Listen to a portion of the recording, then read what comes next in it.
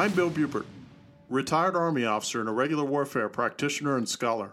Welcome to Chasing Ghosts, an Irregular Warfare podcast, the show that examines the mythos, lost history, bad thinking, martial malpractice, and government incompetence that informs so much of irregular warfare. I want to peek behind the curtain at the vast machinery and briar patch politics of insurgency and counterinsurgency, and everything in between. Now, let's go ghost hunting together. Hi, this is Bill, and welcome to episode 27 of Chasing Ghosts in a Regular Warfare podcast. This episode is entitled End of Day Shuffling to the Apocalypse. So normally, I have a fortnightly issuance of this podcast. All of my loyal audience members will note that I am 2 weeks late, yet another fortnight, a fortnight times two. And I just wanted to provide a brief overview of what happened. I tried to set out when I started this podcast with episode 1 where I would have discipline enough to do these fortnightly or every 2 weeks for those of you who don't know the British terminology. And I tried to do it on the dot. For the most part, I was able to do so. But a major life change occurred in the last few months, which led to a major road trip in October, in which the house that we had sold a year ago led to us renting a house in the state of Arizona, same state, about a mile and a half from the house that we had sold because we love the area. Our intent was to eventually get back to Florida as returning Floridians. For a variety of reasons, we found Arizona may not be the place that we want to spend the days for the rest of our life, and even it may not be the appropriate elephant whaling ground for us once we do assume temperature as either a couple or individually. What we discovered is that besides the Californication, the changing attitudes in the state economically, what happened during the recent gubernatorial elections where the governorship was won at the very same time that the person who won was the Secretary of State, the apex predator in charge of all the elections. It was obvious to me that there was a lot of chicanery, mischief, and mayhem in the voting integrity process in Arizona. Plus, I think that in the next 12 to 18 months, if not a little further down the road, Arizona is going to have a come-to-Jesus meeting when it comes to water and water usage because of California using the Inland West as its local reservoir in order to sustain the Southern California desert and turn it into a green area at the expense of these states. So we decided to hit the road, and we did. So we packed up our 26-foot U-Haul. I sent off a very large pallet of books that weighed nearly 1.5 tons, in addition to books that I had brought on the 26-foot U-Haul itself. And we made the road trip. We made it in 4 days.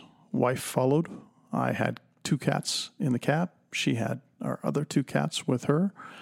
We successfully navigated in 4 days from Arizona to Florida. So here we are in a very nice little town in a house that we had closed on in July, just below Tampa on the Gulf Coast. Very happy as returning Floridians. I was born in Miami. My wife was born and spent a lot of time here in the Gulf Coast region, Sarasota, Northport, those areas. So we're pretty happy with that move and what's transpired during that time. I'm unhappy that I lost my cadence and lost my rhythm with my fortnightly issuance of the podcast. So I'd ask my listeners for forbearance and forgiveness for being 2 weeks late between episodes. So instead of 2 weeks between episodes, we have 4 weeks between episodes. But this will come out Monday morning, and everybody will be able to see that I am not out of business. I have not stopped the podcast, but I am continuing. Well, we arrived here in Florida last Tuesday, and my wife, being the miracle worker that she is, were pretty much almost unpacked by the following Thursday. This would be a Saturday, Sunday that I'm speaking to you as we speak. And while my books are yet to be completely unpacked. All my bookshelves are up that I constructed and reinforced in my very large office space. My podcast studio did, for the most part, survive, evidenced by my voice in this podcast that we have. I had to make a few nips and tucks, and as usual, whenever you move computer equipment, you find that some stuff either doesn't continue to work or you found an improved way to do it. So the recording studio arrived intact, and here we are. I am also happy to report in miscellaneous news that I finished Adrian Goldsworthy's biography of Caesar during my road trip, along with 2 books to include Fehrenbach's book on the Korean War. I commend both of those, well, all 3 of them, to the attention of listeners if they're looking for a good book to read or listen to. Also, I had the opportunity to see America again when we made this road trip, Arizona to Florida. Very interesting. Really happy with having settled on the place that we're at. I really enjoy home ownership again. So that's really nice to actually have a place where I can have all of my stuff. And I just so happen to be about 70 miles due south of the other Fort Meade, not the one up in Virginia, but Pat Keller's killer gamut resolution shooting range that he has down here. That is just an awesome range complex for those of you who are shooters. Sad to say, this may be the last year where my sons and I will be shooting together in a private course with Pat Keller, but maybe we can get that restarted some way. So I have come up for air, and I'm finally paying attention again to what's going on in the world. As I mentioned before in this podcast, I don't watch the news. I don't watch CNN. I don't watch Fox. I don't watch any of that stuff. There's a reason that they call it programming. Usually I read opinion pages. I read editorials. I've been visiting my favorite foreign policy website of all time since 1999, which happens to be antiwar.com, where I go for most of the news that I find. I've really been enjoying Colonel Douglas Macgregor's sober and really individuated and quite different assessment from the mainstream media, talking heads, and the political apparatchiks all around the U.S. and in the West, because he seems to me to have the only perspective on what's really happening in the Ukraine and what's really happening with Russia. I also wanted to have a shout out to Lester Grau, who's with the Foreign Military Studies Office. He's getting long in the tooth. If I may repeat a quick story, I arrived in Afghanistan in 2013, loved his books to include The Bear Went Over the Mountain. I get back to Les at that time and I say, hey, Les, can you send me an Urdu and Pashtun version translation of that book? He says, Bill, I'll do you one better. I'll send you both of them, and I'll send them over as soon as I can. 2 to 3 weeks later, half a Connex arrives, thanks to Les Grau, because at the time I was advising the Afghan General Staff in Kabul and found it very useful, even though the Afghan people, even in those places, aren't quite the reading culture that those of us on the West are acquainted with. The reason I say that is because a very good colleague of mine, former student and correspondent, we've stayed in touch. Now he's a higher-ranking fellow in the U.S. Army. He and I correspond on a consistent basis. He had the opportunity to spend several hours with Les Grau because, like Macgregor, Grau is probably one of the more sober and realistic observers of what's going on in the regional hegemonic Near East for Russia and what the real deal is. So I enjoyed corresponding with him and finding out how Les is doing. So shout out to you, Les, if you happen to be listening to this or one of your colleagues does, and he can pass it on to you. I owe you a lot for the intellectual favors that you've done me in the past to bring me to the place that I'm at now, where I think I do make more sober and realistic appraisals, especially when it comes to irregular warfare, than a lot of my colleagues, past and present. Last, I did a review and discussion of Paul Avallone's book, which was called Tattoo Zoo, which I called the seminal work in this century of this century's wars in Iraq, Afghanistan, Libya, the Middle East, Horn of Africa, all of those, that really captures the essence of the soldierly profession, the pratfalls and pitfalls of political leadership in uniform and out of uniform, and the absolutely horrific and counterintuitive conclusions and outcomes that occur as a result of a foreign policy in the West that rarely seems to examine the second and third order effects of what it seeks to do when it sends the military in harm's way, especially since 1945. So shout out to you, Paul. We've corresponded, and I hope to make an acquaintance with him and share an adult beverage with him up in another state at a time when I'm going to visit some of my relatives. So I'm looking forward to that. Again, it's one of those happy, serendipitous moments where, through no cause of my own, I happened to find another acquaintance, colleague, and potential friend in Paul after reviewing his book. And he didn't send it to me. He did the hard work, and I found it, and I said, more people need to read this book. Paul Avalon's Tattoo. Well, I don't always try to make this podcast contemporaneously relevant to what's happening today, this week, this month, this past year, whatever the case may be. What I have discovered is that a number of listeners and folks who I know have reached out to me and said, what is your assessment of what recently happened in October with Hamas out of Gaza and their staged invasion, as it were, into Israel proper, and what happened? So we'll talk about that a little bit today, and there it is. The first thing I want to give your attention to is that this is an historical podcast in several ways. Number one, it's the way I read what's happening today, because if you don't know where you've been, you can't possibly know where you are. So you always have to examine the cause and effect and the riff and the rhythm of past events that have driven forward these waves that wash onto the beach of the present and cause us to perceive and react to the world the way it is today. So I have several recommendations. Number one, Daryl Cooper at Martyr Made, one of my favorite history podcasts. One of his first series was, I think it was 5 or 6 episodes, called Fear and Loathing in the New Jerusalem, about the founding of modern Israel. And it ends between 1946 and 1948. I am fond of saying that Newton's third law is quite strident in what it does in human events. And I think that's what we've seen recently with Hamas and other Islamic guerrilla organizations in Israel. If you look at what the Jewish settlers did in the nascent British Palestine from 1946 to 1948, on the cusp of getting the state of Israel recognized by planet Earth, you find that their behavior there was just absolutely abysmal.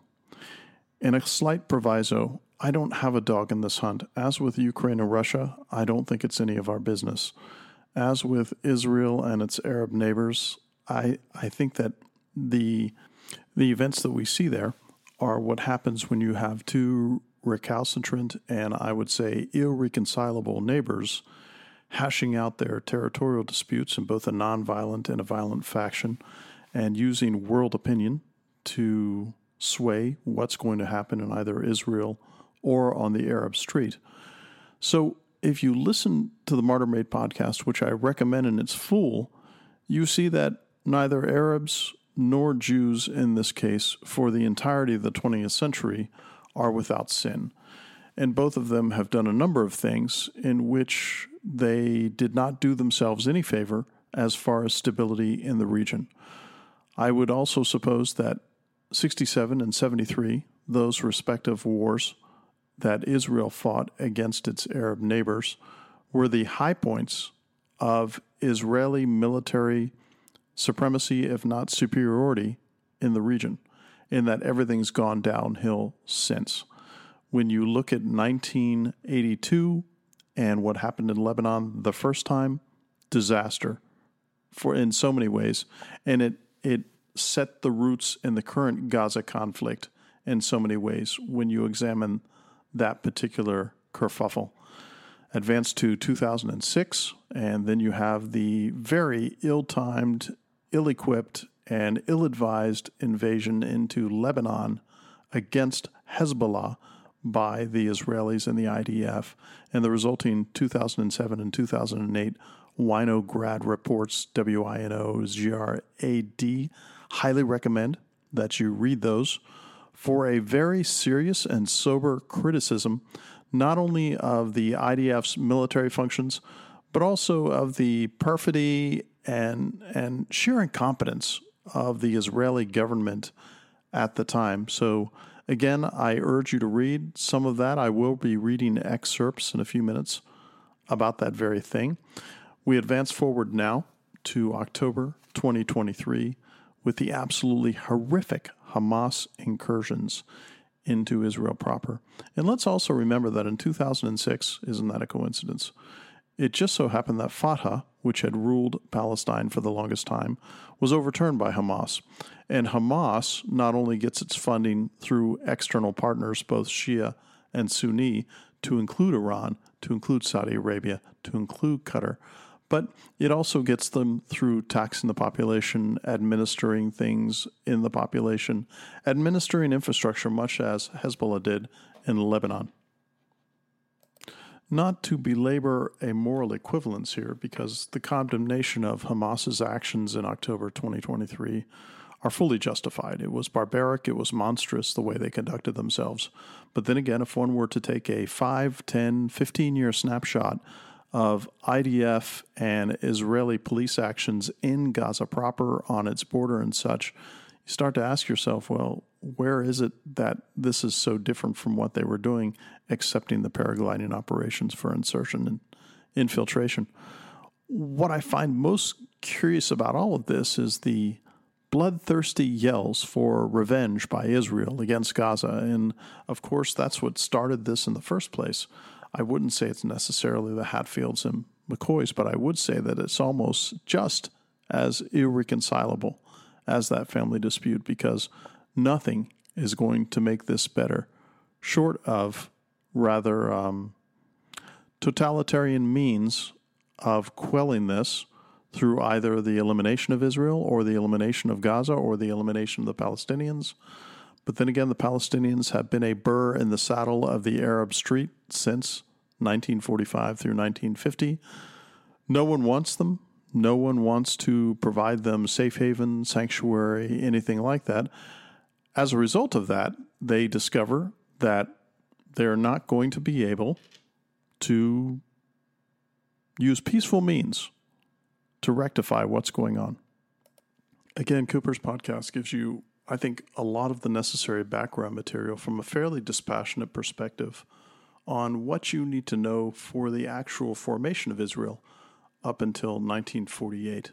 And then from there, there's several other opportunities that you have to get better about what you know about the Middle East, to include a book that I've mentioned several times in the podcast series concerning Armies of Sand, Kenneth Pollock's book concerning the way, while Arab armies cannot conduct themselves in a conventional fashion of warfare, and of course the high tide of that kind of existential martial incompetence was 1973.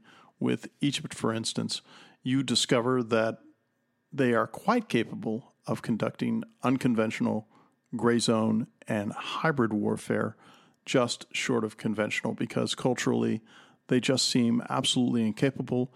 Even the very redoubtable Jordanians have their own institutional problems when it comes to conventional military operations. And another necessary preamble before we get into the meat of our discussion concerning specifically what happened in October 2023 with Gaza and the horrific and monstrous martial behavior we saw on display there. There is a band of conflict that has been brewing, and the kindling has been set, the fire, the coals have been burning, as it were, all the way from, when you look at a map, look at Africa, from the western reaches of Mali, and then trace your finger across that map all the way over in a slight arc, a parabola, to the Pakistan-Indian border. And you find that up until October 2023, The only place that was at a relative very low simmer was Egypt. And of course, we know in October 2023, that is no longer the case. You also know it is a conceit of this podcast that, and of course, this is from the University of the Intuitively Obvious, larger conflicts uncork, decant, and make limber and maybe even burn brighter the ashes of simmering conflicts that are decades, if not centuries old, and that they're able to brew up to the top and maybe even create larger conflagrations like we saw with the cessation of World War II in April and August, respectively, in the European and Pacific theaters of conflict. That did not stop the smaller conflicts. And of course, it was the witches' brew synchronicity with the end of the colonial empires of all the European powers and the dismantling of those in the following decades that would lead to both intrastate and interstate conflicts around the globe, primarily in Africa, some in South America, a lot in the Middle East, but all of those places were just wicked cocktails of these conflicts that came up to the surface and finally bubbled and boiled into the conflagrations that we've seen recently. Hamas, Hezbollah, and other Shia and Sunni Islamist organizations that are arrayed contiguously against Israel proper have been at it for decades. They're very sophisticated. Some of them, like Hezbollah, as was demonstrated in 2006, have a very curious, if potent, hybrid, conventional, unconventional framework in their forces that causes them to be quite effective at doing what they do. Now, I'd mentioned the Winograd report from 2006, and I do think that that is a good, probably either predictor or forecaster of what would happen in October 2023, because one of the astonishing things about October 2023, to my mind, when it came to this Hamas attack, is I think that in Israel, there are probably 80, 90, 95-year-old Israelis who have been there quite a while, of course, be their age, because they're either original residents or they're expats from other countries who have joined the diaspora to come to Israel, that they probably got every square meter of the border with Gaza proper and Lebanon, if not Syria, monitored where they're sitting in a lawn chair, and they know the number to call to Shin Bet, Mossad, whatever the helpline is that the government has set up for identifying immediate border incursions. None of this appears to have happened. This was a tremendous intelligence failure, not only on the part of Israel, but on the part of the West, because with both air-breathing and non-air-breathing technical means, not to mention the UAS, the unmanned aerial systems, the intelligence surveillance and reconnaissance systems that are aloft, and whether it's HUMINT, MASSINT, or whatever the case may be, this may be one of the most monitored borders outside of Korea on planet Earth. So you would think that they would have had a clue of the indicators and warnings that would tell us in that 3 to 4 hours when this incursion first initially occurred and the invasion took place by Hamas, that somebody would have identified it early on. Additionally, another one of the problems is that there is a apocryphal sense in a lot of people's minds that Israel is very heavily armed. We've all seen the buxom Israeli beauties on the beach with their M16s or at the coffee shop, and people traveling around on public transportation or in cars or walkabouts with firearms, whether pistol or rifle. That was the case in Israel up until 1997. Then a curious thing took place. In 1997, the same hoplophobia, the fear of weapons that has gripped the West, fear of weapons in private hands, that is, that has gripped the West for so many decades, gripped Israel. And what that means is that when we fast forward from 1997 and a number of very confiscatory and just outrageously prohibitive actions on the part of the Israeli government against people who wanted to carry private arms to atomistically protect themselves from either common criminals or the less common criminals that we saw in October 2023 coming over the border from Gaza. That has not been the case. As a matter of fact, from what I've heard, and I'm happy for others who may either live in Israel or have more knowledge than myself, current private firearms ownership in the state of Israel is at 2%. Apparently, you are authorized one firearm, and you are authorized 50 rounds per annum, which to me seems very insignificant as far as training and maintaining your proficiency on said firearms. And remember, I'm strictly speaking here about the private ownership of firearms. I'm not talking about issued firearms, but I do know that, for instance, in the kibbutzes, in these small, self-sustaining communities, especially those on the border with Gaza proper, they have armories, they have weapons, but apparently they keep them locked up. Now, I'm not aware how the militias within these kibbutzes work as far as the issuance of firearms, whether one is allowed to constantly have one on hand instead of having to fumble with the keys and get everything unlocked and get weapons issued and get ammo and magazines mixed properly and loaded and locked into firearms so that you can bring them into play.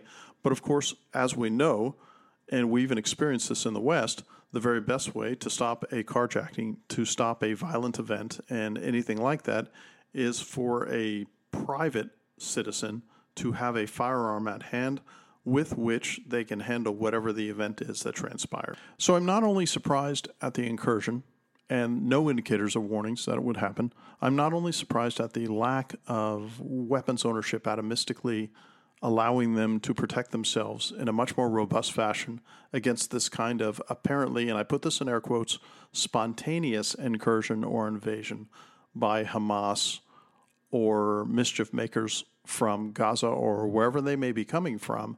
I'm also surprised that the intelligence apparatus, and I was alluding to it earlier with those older people in lawn chairs and their binoculars who would be sitting there watching every meter of the border with Gaza, not being clued in or cued to what was going on.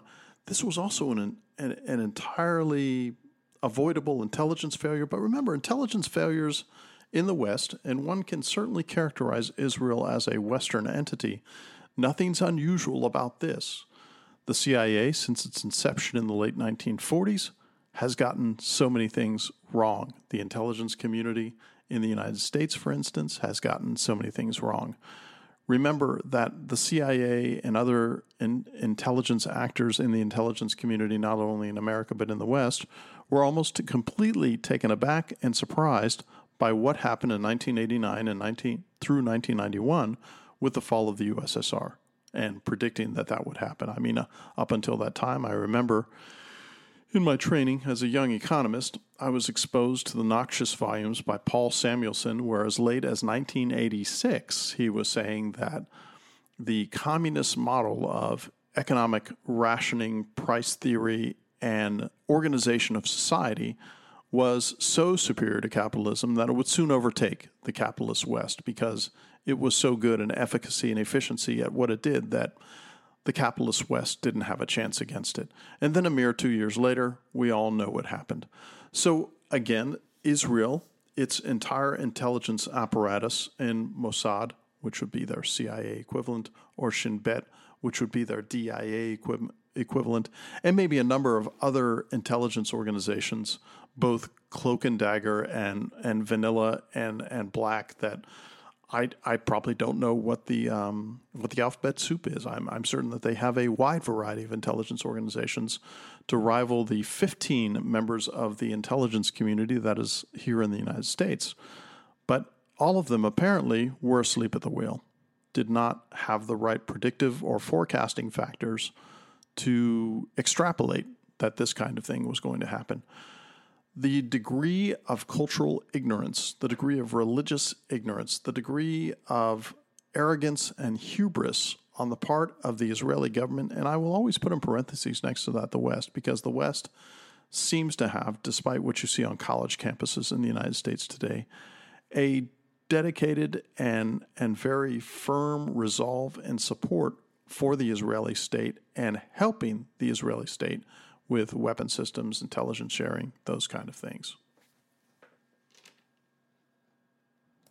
But you've got to remember, you know how cynical I am if you've listened to my other podcasts about bureaucracies, about institutional inertia, about the sclerotic and arthritic nature of very large organizations and government especially, whether they are intelligence, war fighting, war manufacturing, war production, operations, whatever the case may be, become not agile, but become very incapable of extrapolating, even in this era of the all-seeing, of having all the petabytes of data we have available to us.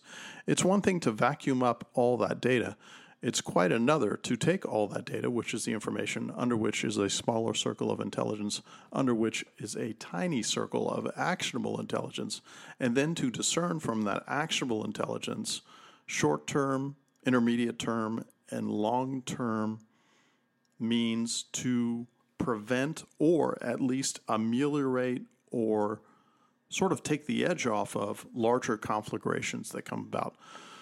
But of course, and again, I've repeated this in other podcasts, what you discover is that everybody who starts a war thinks it's going to be a short war. And we know historically that tends to not be the case. Islamist insurgencies tend to have a staying power, a longevity, and almost an impossible kill characteristic to them that is, I would say, legendary, if not very historically accurate. What we discover over time is that the more one fights them through all the dimensions of that fight, as we saw in Afghanistan, Iraq, Libya, the Horn of Africa, and all the other neo-imperialist shit pits that the U.S. and the West has bothered itself with since the end of World War II, quelling Islamist insurgencies by non-Islamist nations is almost an impossible task. Islamist insurgencies bested by Islamist counterinsurgents, especially in interstate conflict, there are some interesting possibilities, if not probabilities, out there that historically that may very well be the case, and it's something that I'm going to delve into in future episodes. But what you discover is that there is an almost limitless population of young military-age males who are willing, because of the nature of the Islamist religion and the nature of the countries that they grew up in, and the nature of the hardscrabble existence a lot of them experience, that they have a limitless supply of young men who will do these very things that they did.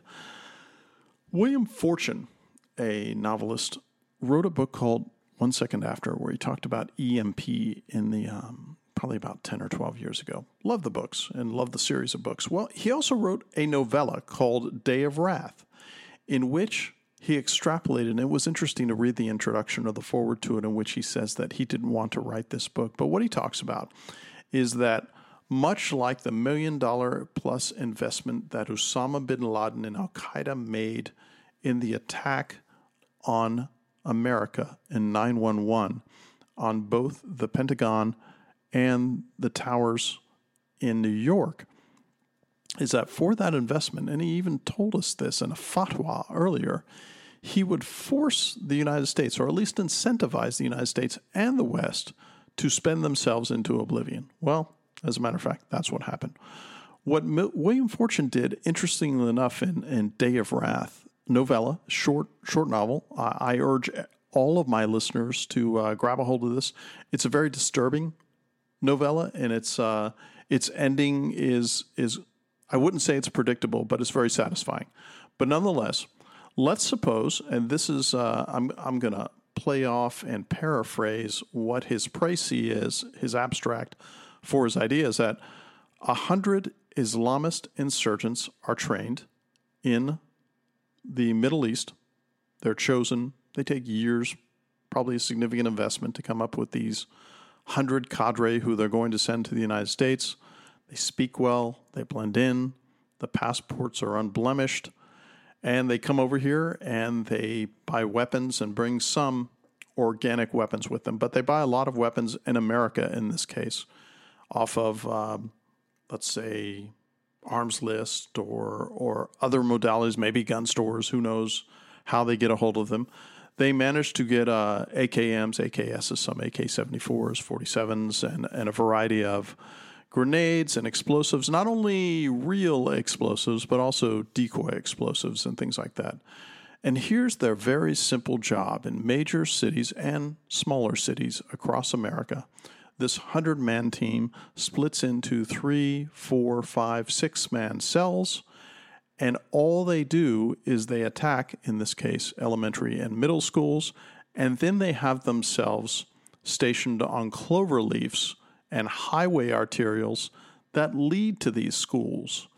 When 0 day comes for them to conduct their simultaneous and contemporaneous operations across the entire country and across U.S. time zones, what they do is they manage to go in and they slaughter innocents. They do other things to innocents that they shouldn't do, all ages, and this causes parents to go into a panic, and it causes parents to do whatever they can to rush to the schools.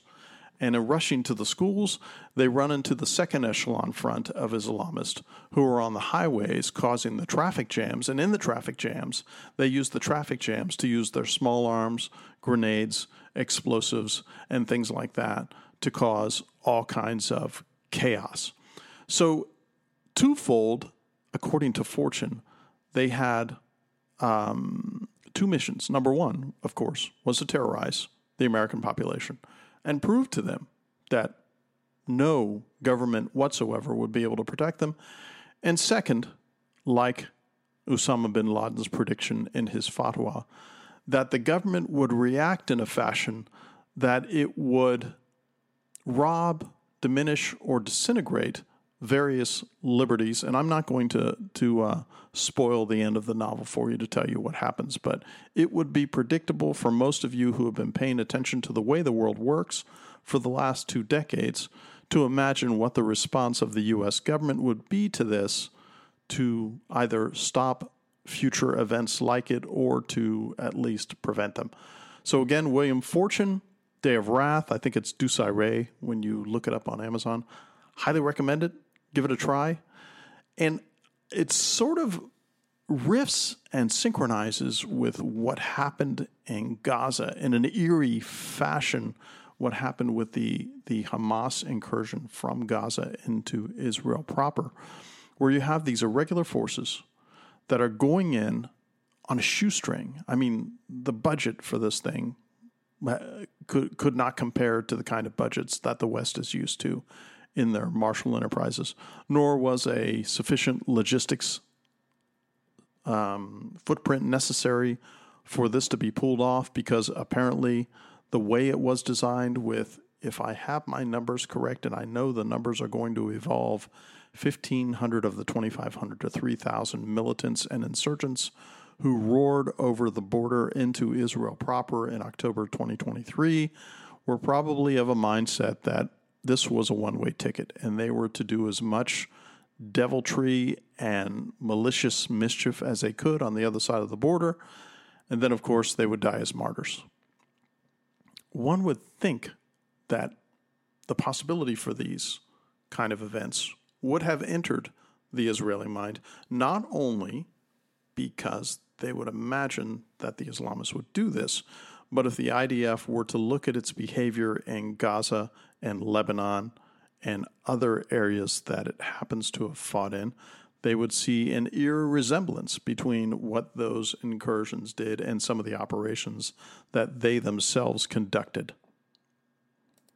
But again, the roots of this conflict, the roots of the sterile response, the roots of the impotency of the Israeli military and constabulary factions in besting what happened, and then, of course, the inevitable reaction of wholesale bombing and destruction of buildings and infrastructure in Gaza proper. Again, Newton's third law will peak again in the near future as a result of the behaviors that are going on here. In the Winograd report from 2006, this was an invasion by Israel of Lebanon. Some of the conclusions were, and I urge everybody to get a copy of it, read it for yourselves, but I want to draw some of the conclusions. Generally, the war was characterized by grave failures and defects, to include the IDF arriving just before this almost ad hoc invasion of Lebanon to warehouses that not only had insufficient war stocks, but maybe expired war stocks.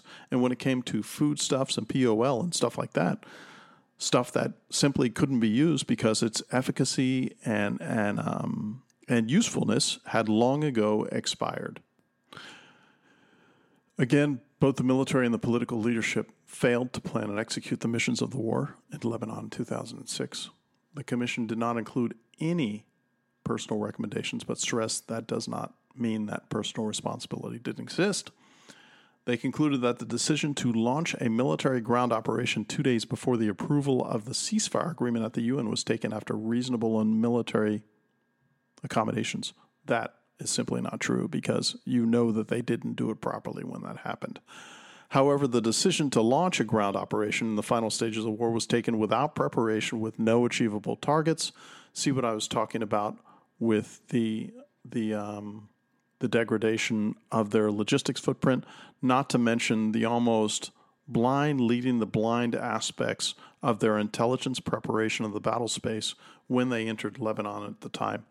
The IDF failed to use its sizable advantages to achieve this victory in fighting against Hezbollah. And in the center of gravity in Israel, which tends to be the tank and aircraft strikes, simply not the best way to do your business when you're fighting a near-conventional foe like Hezbollah when they're surrounded by civilians. The IDF General Staff, this astonished me, did not convene at any point during the war, a fact that proved detrimental to the comprehension and execution of the war's objectives. Now, the Commission stressed the commitment of ground forces, the Air Force, and the reserve forces during the fighting, and how the manpower kerfuffle that occurred as a result of that was just disastrous. I really appreciate the fact that there was a open kimono discussion in their after-action report, in the Winograd Commission report, and other reports, where the Israelis really soberly and realistically looked at themselves and said, what are our shortcomings? What do we do wrong?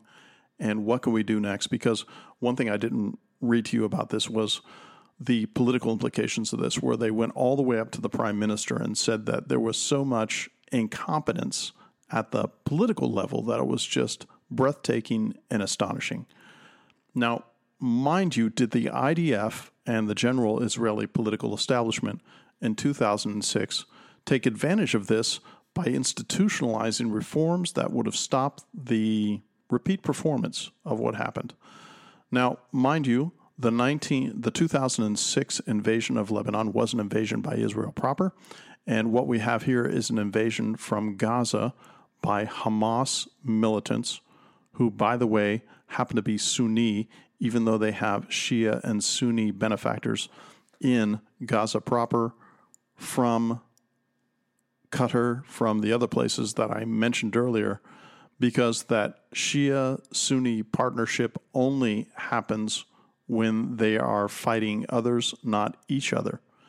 Because when you look at the Shia crescent from Iran to Bahrain to Syria and to Yemen, you discover that they are arrayed against the Sunni world for the most part. There's a reason in Yemen why the Houthi rebels are being fought against by the Sunni, because the Saudi Arabians are funding most of that war in that civil war conflict as an extra state participant in that particular vicious and barbaric conflict in Yemen. So what I'm predicting here is that if a Winograd Commission report were to come out now, or in the next 6 to 12 months, to assess precisely what happened, that not only allowed this incursion to happen and have the success that it enjoyed as a result of Israeli complacency, incompetence, and inefficiency, but it would benefit the Israelis greatly if this time they took a look at themselves and they took a look at the IDF and their political and diplomatic infrastructure and tried to implement some of these reforms that were hinted at in 2006. So again, I would like to apologize to my listeners for being 2 weeks late in the issuance of this particular podcast because I've been trying to stick to my fortnightly cadence of having new podcast episodes come out. I wanted to thank all my listeners who have been writing me at cgpodcast@pm.me, that's cgpodcast@pm.me, and offering me constructive criticism, critiques, recommendations for future episodes, and just a great conversation and a half dozen folks who I've been able to meet virtually, through the internets, and strike up real good intellectual and other friendships. And I want to say thank you for that. So thanks for listening. This is Bill signing off. This is Bill out.